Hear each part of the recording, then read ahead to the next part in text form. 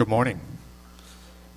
Today's scripture reading is found in 1 Peter chapter 1, verse 22 and 23.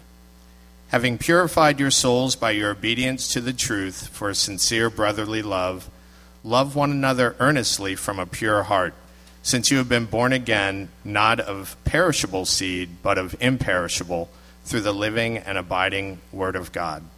This is the word of the Lord. There it is. So how are we? How was Christmas? Some of you are stoked that your family's still here.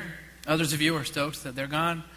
And glad to see you guys all. I just realized that I lost something very important. Oh well, it's all good. All right. So yes, we are going to 2 services, and this has been a long time coming. And right now, it's actually nice. I guess all the college students went home. Plenty of room. We can all kind of lounge out. But, all right. I'm trying to figure out. There was something I was going to say, something I was going to go over, but I forget, so I'm not going to worry about it. It must not have been important. 1 Peter. We are in, this is our 6th sermon in 1 Peter. Today, the passage is, this guy, his Greek is incredibly complicated. His writing style is incredibly deep. It's the most impressive, really, Greek in all of Scripture here. And, so it's. I hope it doesn't turn out like Genesis, where it takes like a year to get through. I'm not planning on that happening. But you may have noticed we went from doing like 40 verses to like 1.5. And so we're doing that again today. And so there's a lot of ideas that we seem to have taken for granted in sort of modern Christianity. I think over the last few generations, there's been this attempt to make Scripture so easy to understand that things have lost a lot of meaning. And so a lot of this is that we're doing every week is sort of my attempt to put a lot of the lost meaning back into these things. A lot of the context, a lot of the ancient sort of Greek mindset with which these were written. And when you put them in context, they tend to mean something totally different, but something really incredible. And we're bringing it into today. So I'm going to pray, and then we're going to jump into this passage and sort of pull some of the stuff out that maybe we've missed. Okay? So let's pray. Father, we ask that you would calm our hearts and our spirits, and that you would help us to be focused on you this morning. That you would let all of the stresses of the holiday season or all the stresses of life be put aside for a little while. Some people here had very heavy holidays. Maybe this one was different than the others. Maybe there was something that made it very difficult.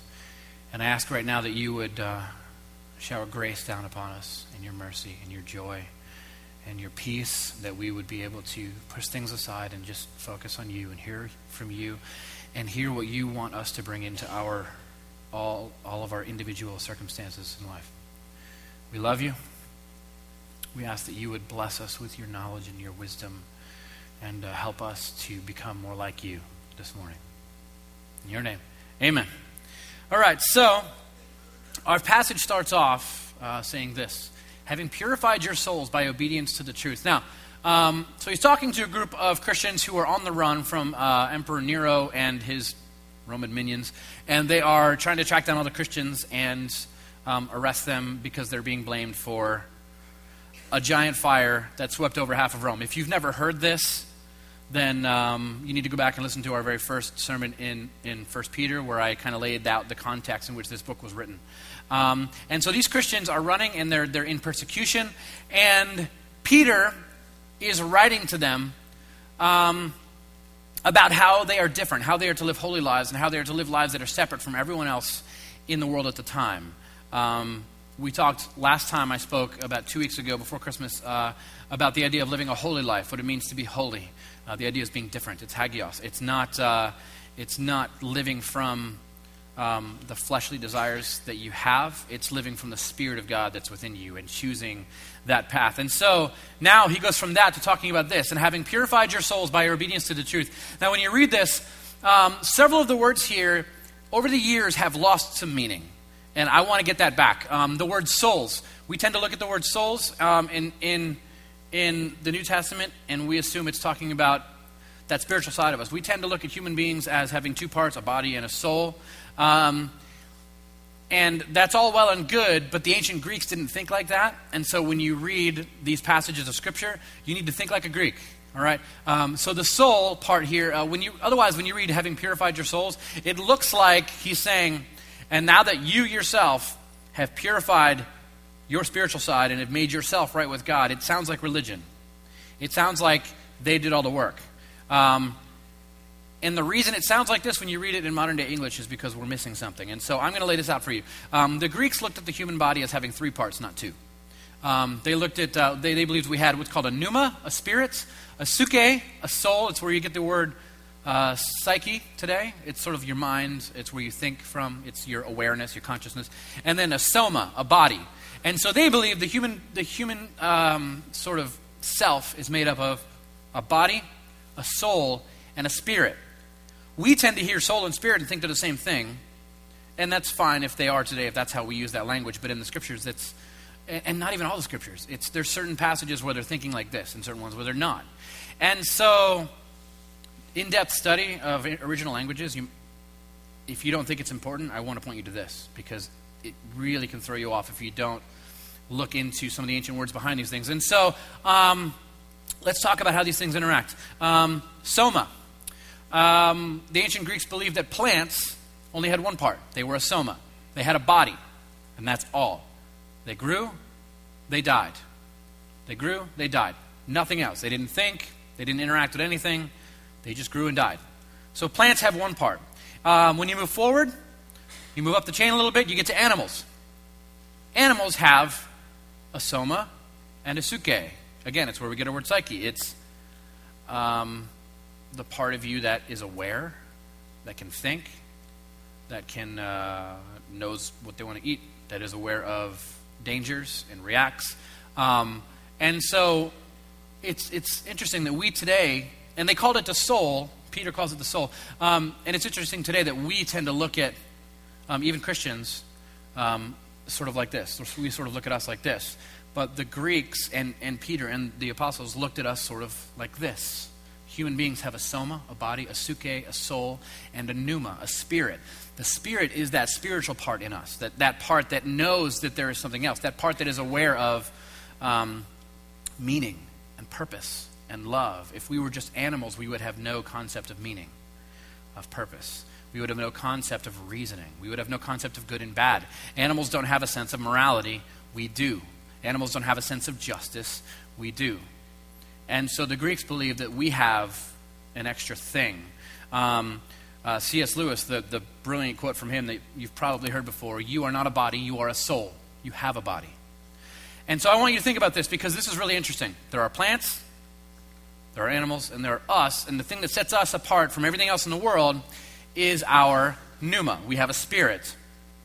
God is a spirit. And so the thing that makes us separate from the rest of creation is that part that is in God. God doesn't have a body, and God doesn't have a sort of, God has a soul and a spirit. So it's this interesting thing that God is his own unique thing, and we have this part, and we are somewhere in the middle. And so when you think about it, it's really incredible. We share something with God. That's really, really special. And so God takes on the form of a body. God takes on the soma and the psyche. And so all of this. And so hopefully this will help you understand where Peter's coming from when he talks like this. And maybe you've never heard this, but this is how the ancient Greeks viewed us.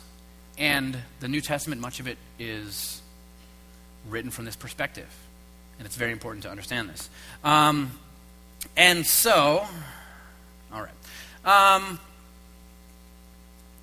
The Scriptures talk a lot about how the Spirit is that part of us. That one of the things that makes us so different from creation is that we have this Spirit. And this Spirit is the part of us that is seeking for other things. Seeking for something else that is not physical. 1 Corinthians chapter 2, verse 10 puts it like this. For the Spirit, the pneuma, searches everything, even the depths of God. And so there is this part inside of you that is always searching, always looking.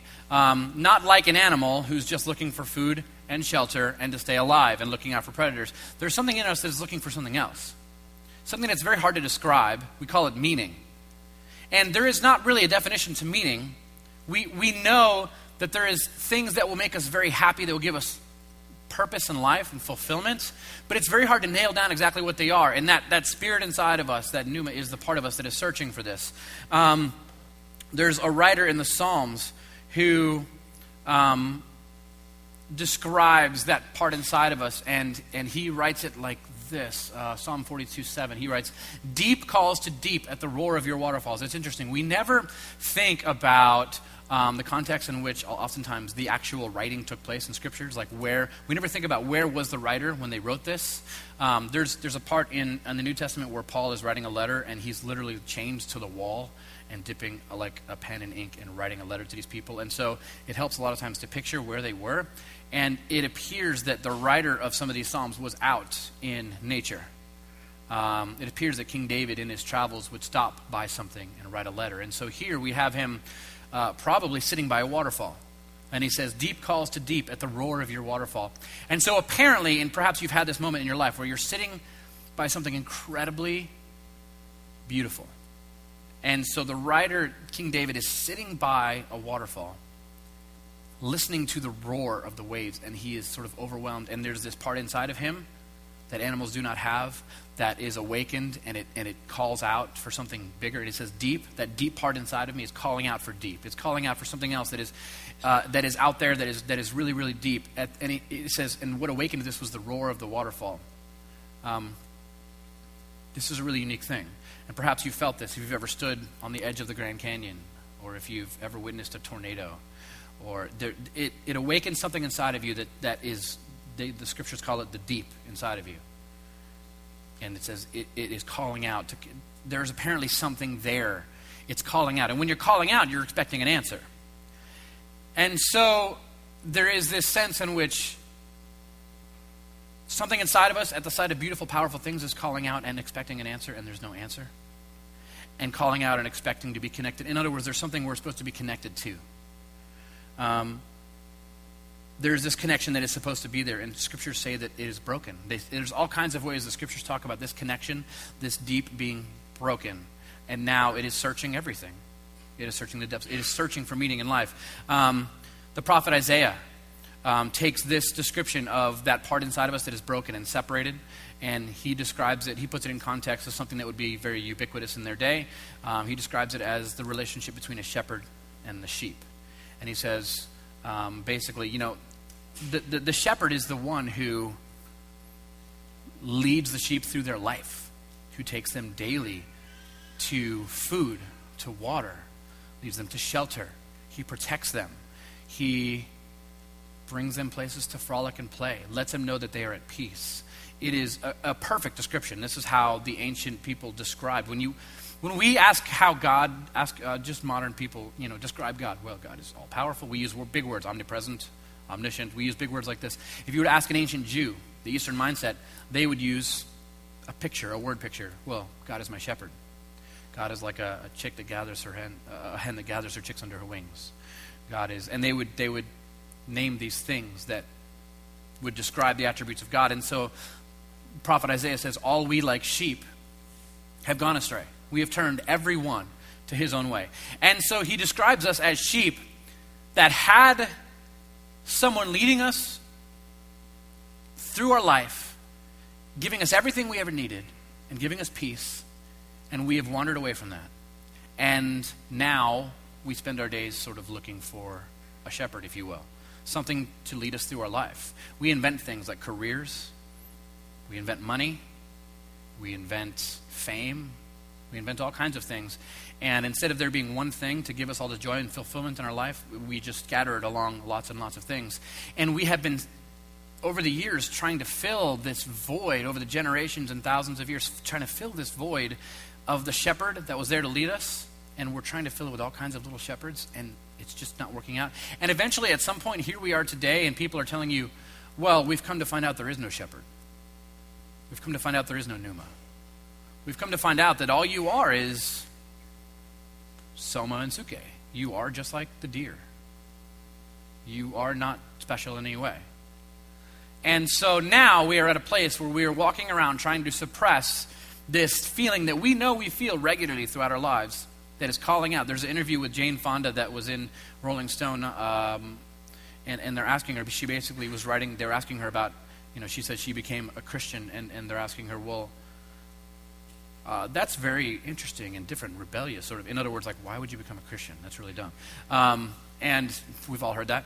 And he's sort of basically sort of badgering her. I described that, and she said, well, there was this hum of reverence inside of me, this reverence humming, and it's always been there, and it's been getting stronger. And so I started studying Jesus. And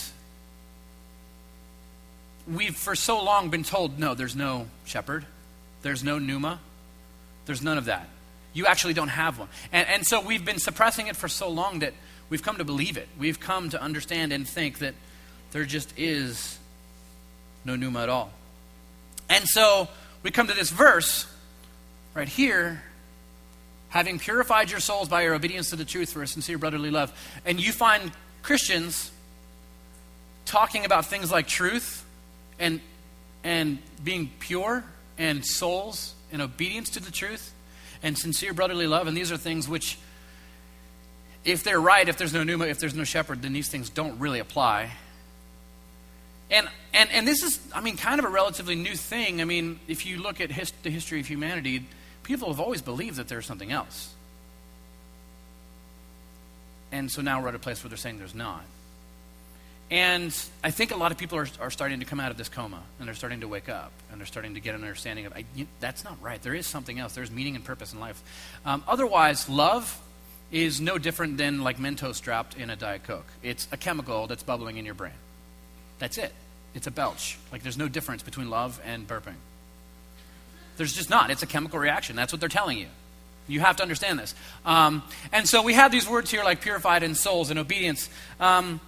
And these are people that believe that we did have a spirit and that there is another spirit, and we were meant to be attached to this spirit. And he says that actually living by this spirit, many of us who have learned to live by this spirit, many of us have actually been able to clean up our lives. And so when he says having purified your souls, he's not saying that he's not talking about your pneuma, he's talking about your suke. So he's talking about your life, your mental state, your conscience, your interactions with other people.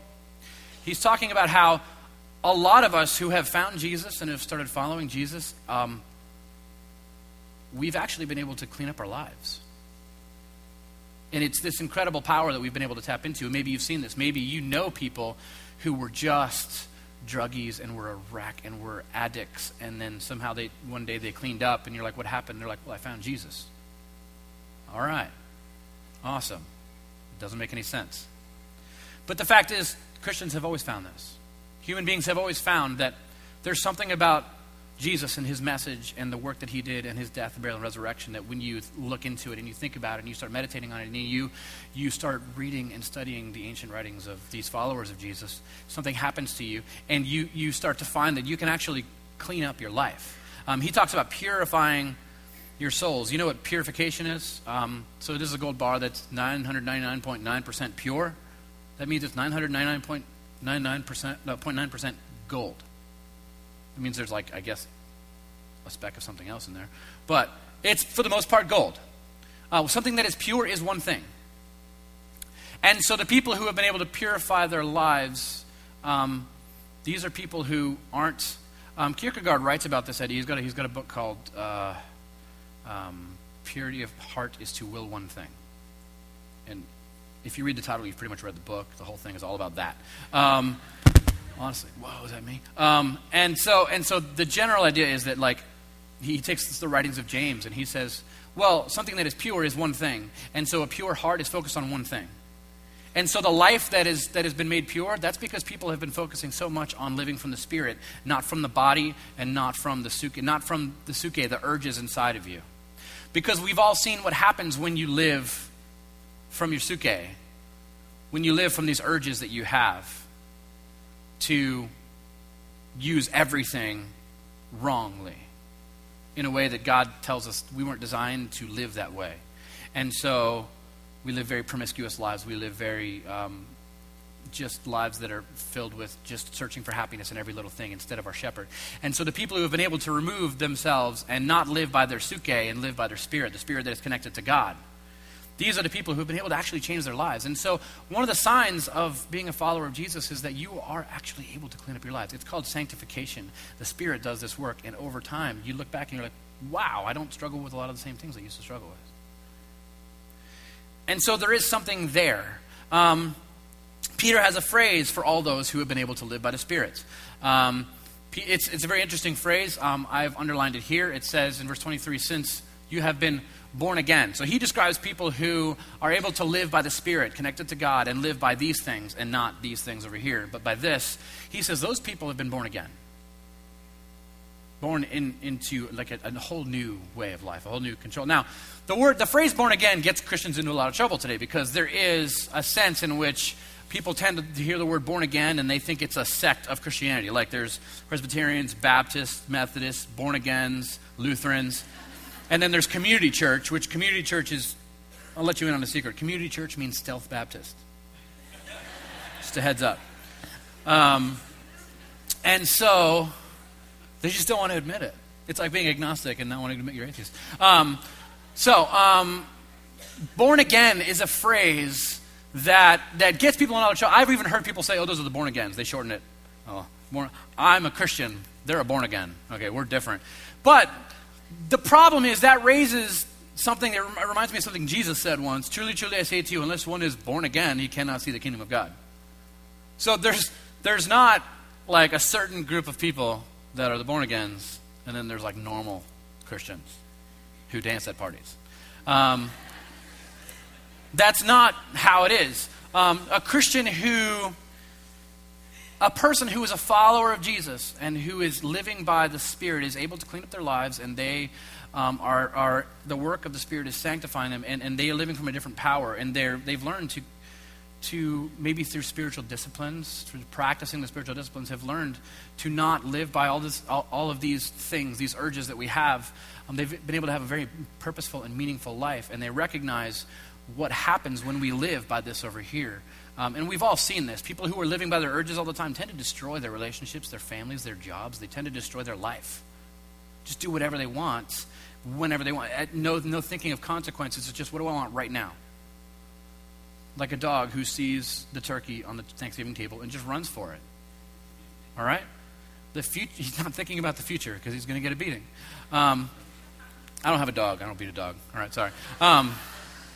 So there is a sense in which you have to be born again to see the kingdom of God. And this raises a couple questions as well. What does this mean? Does this mean that, is this talking about the afterlife? Is this talking about everyone who doesn't look at everything a certain way? And so there's a lot of words here that, again, have been really misconstrued. I want to talk about kingdom of God. I want to talk about that real fast.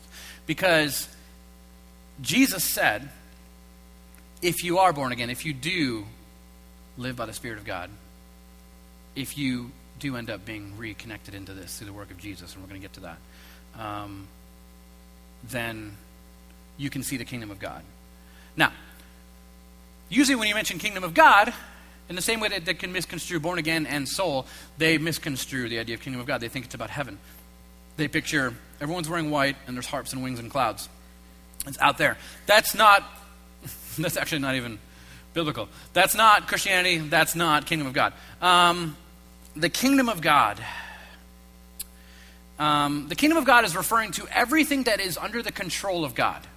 The word kingdom comes from an ancient idea, kingdom. They used to believe that the world was this, there was this dome that's called the firmament, and it was a solid dome, and that God sat on a throne on top of it. This is thousands of years ago. And so we have this word, they called it the king's dome. It came to be domain, the king's domain. And even in the Roman Empire, they say this is the king's domain, as in he is over that. He rules over that. See that? And so when we talk about the kingdom of God, it is anything that is under the rule of God, anything that has been reconciled to him, that he is in control of, that is under his rule. And so when we come to Jesus, we are reconciled to God through his death, his sacrifice on the cross, and his resurrection, and we become, what is it called, citizens of the kingdom of God. Our hearts are plugged back into the Spirit of God. We receive guidance and encouragement, and we are filled and we receive power to overcome some of these other things. And a lot of you have felt this because that is you, and you are a citizen of the kingdom of God. And so it's when things are as they should be. Things are reconciled to God. Things are at peace. Things are responding to his love, living in the way in which all things were created to be. One who is born again is one who is plugged into that. One who is reconciled to God and following him and walking in the way that he is empowering you to be. It doesn't mean you're perfect, but it means you can see. When Jesus says you can see the kingdom of God, it means that you are now suddenly aware of what holy living, of how important holy living is for the world, how healing it is. You're suddenly aware of the effects of sin in the world, on the earth, in relationships, in families. You are suddenly aware of just how important spirituality is, whereas you used to say, well, that's just spirituality. It's just to make people feel good. Suddenly, you can see the kingdom of God. You can see things are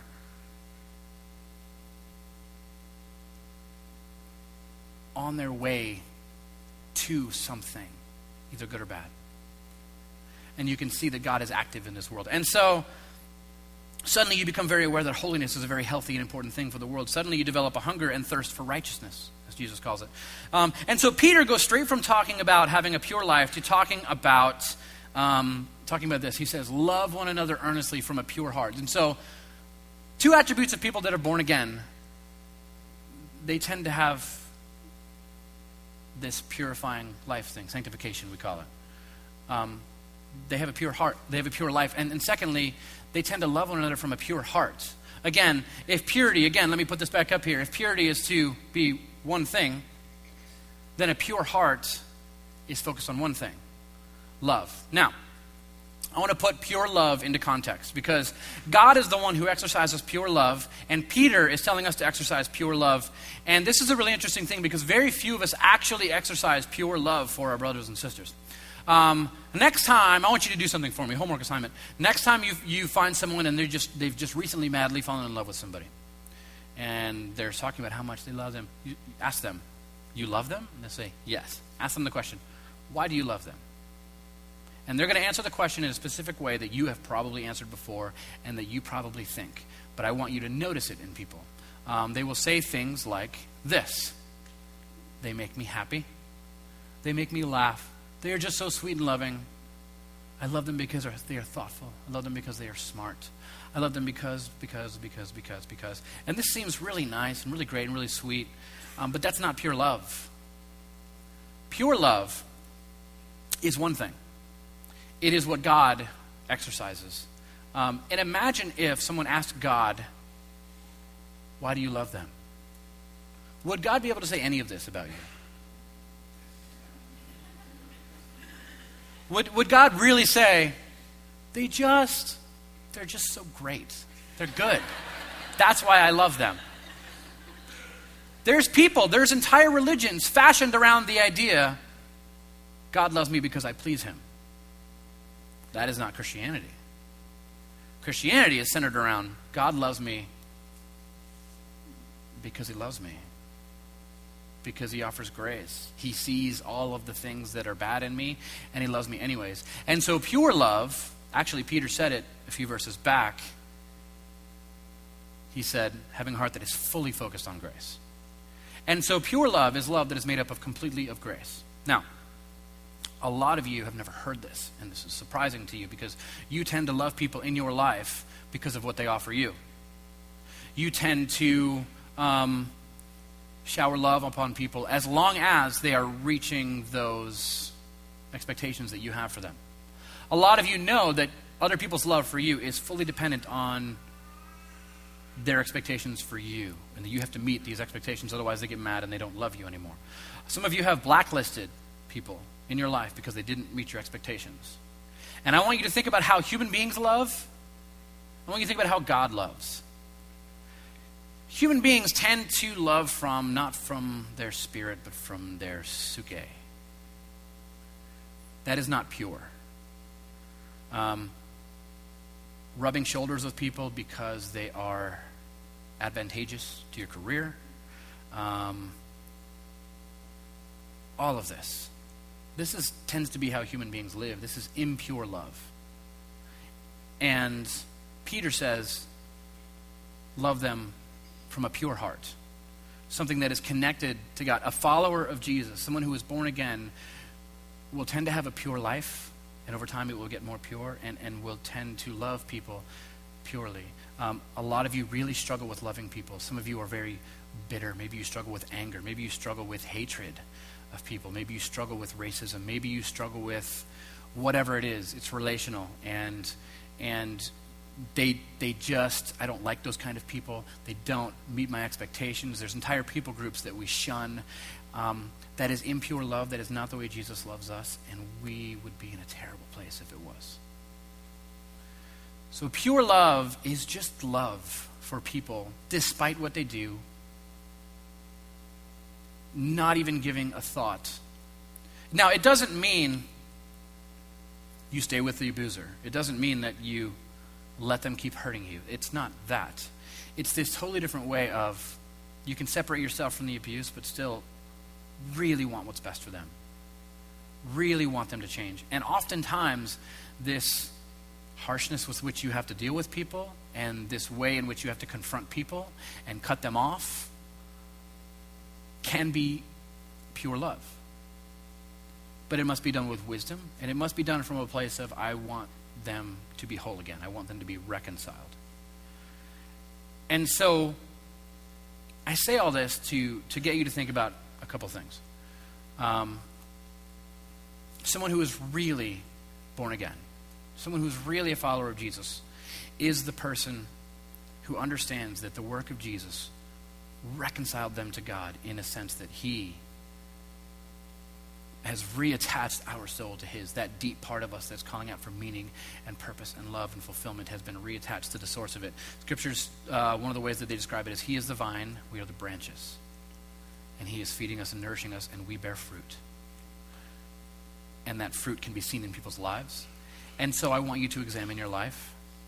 I want you to examine if you really understand the gospel, and if you really have let the gospel touch these parts of your life. And I want you to think about your relationships.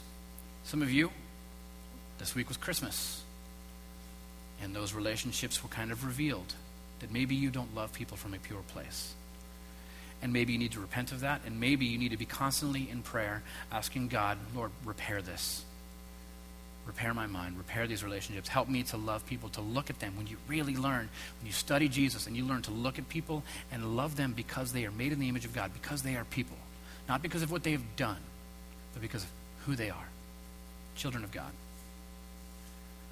And so, maybe you're here today and you're hearing all this for the first time and you're really intrigued by the message of Jesus and what Jesus is capable of doing. I would love to talk to you about that. We're going to take some time and take communion. This is a very important thing to our community. We take communion every single week. It is a time when we quiet our souls and we repent of things that we need to repent of, things that we need to make right with God. It is a time when we ponder what Jesus did for us, his death, his burial, his resurrection, and how all of his suffering took place for our reconciliation, for the repairing of our spirits, so that we don't have to live by our physical urges anymore, that we are not like everything else. We can live holy. We can be different. So our communion servers are going to be setting up around the room. If you're not a follower of Jesus, I would ask that you not take communion. But actually, I would invite you to become a follower of Jesus. And if you want to become a follower of Jesus this morning, I would welcome you to take communion with us. If you need prayer, right through these double doors on the left, there's a room there, our prayer room, and there would be people there that would love to pray with you. And I would love to stick around and pray with you as well. And right now, just take some time, focus on Jesus. Ask him to reveal the places in which you have not let the gospel touch, that you have not given over to God yet, and that are still impure, places that you're still allowing yourself to be led by your urges and by your suke, and ask God to touch those areas with his love and help us to live a pure life in a way that is solely focused on the Spirit of God and drawing from that. So let's pray. Father, we love you. I ask that you would bring us to a place of honesty, in full repentance, fashion us in your image. I ask that you would